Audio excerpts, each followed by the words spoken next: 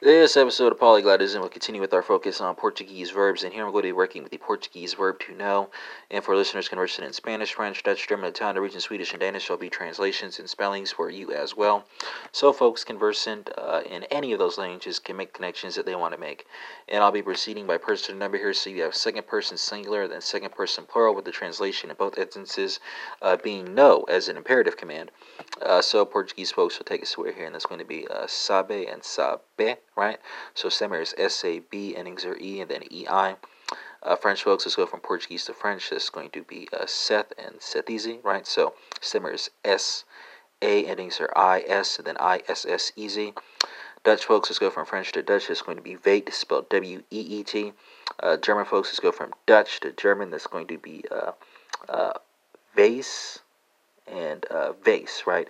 In both instances, spelled W-E-I-S it, right? The grapheme that kind of looks like an uppercase B in English, but it's its own letter in German. Italian folks, let's go from German to Italian. That's going to be sapi and sapete, right? So stem here is S-A-P, endings are I, and then E-T-E. And Norwegian, Swedish, and Danish folks are working with vit, vita, and vid, right? Spelled V-I-T, V-E-T-A, and V-I-D.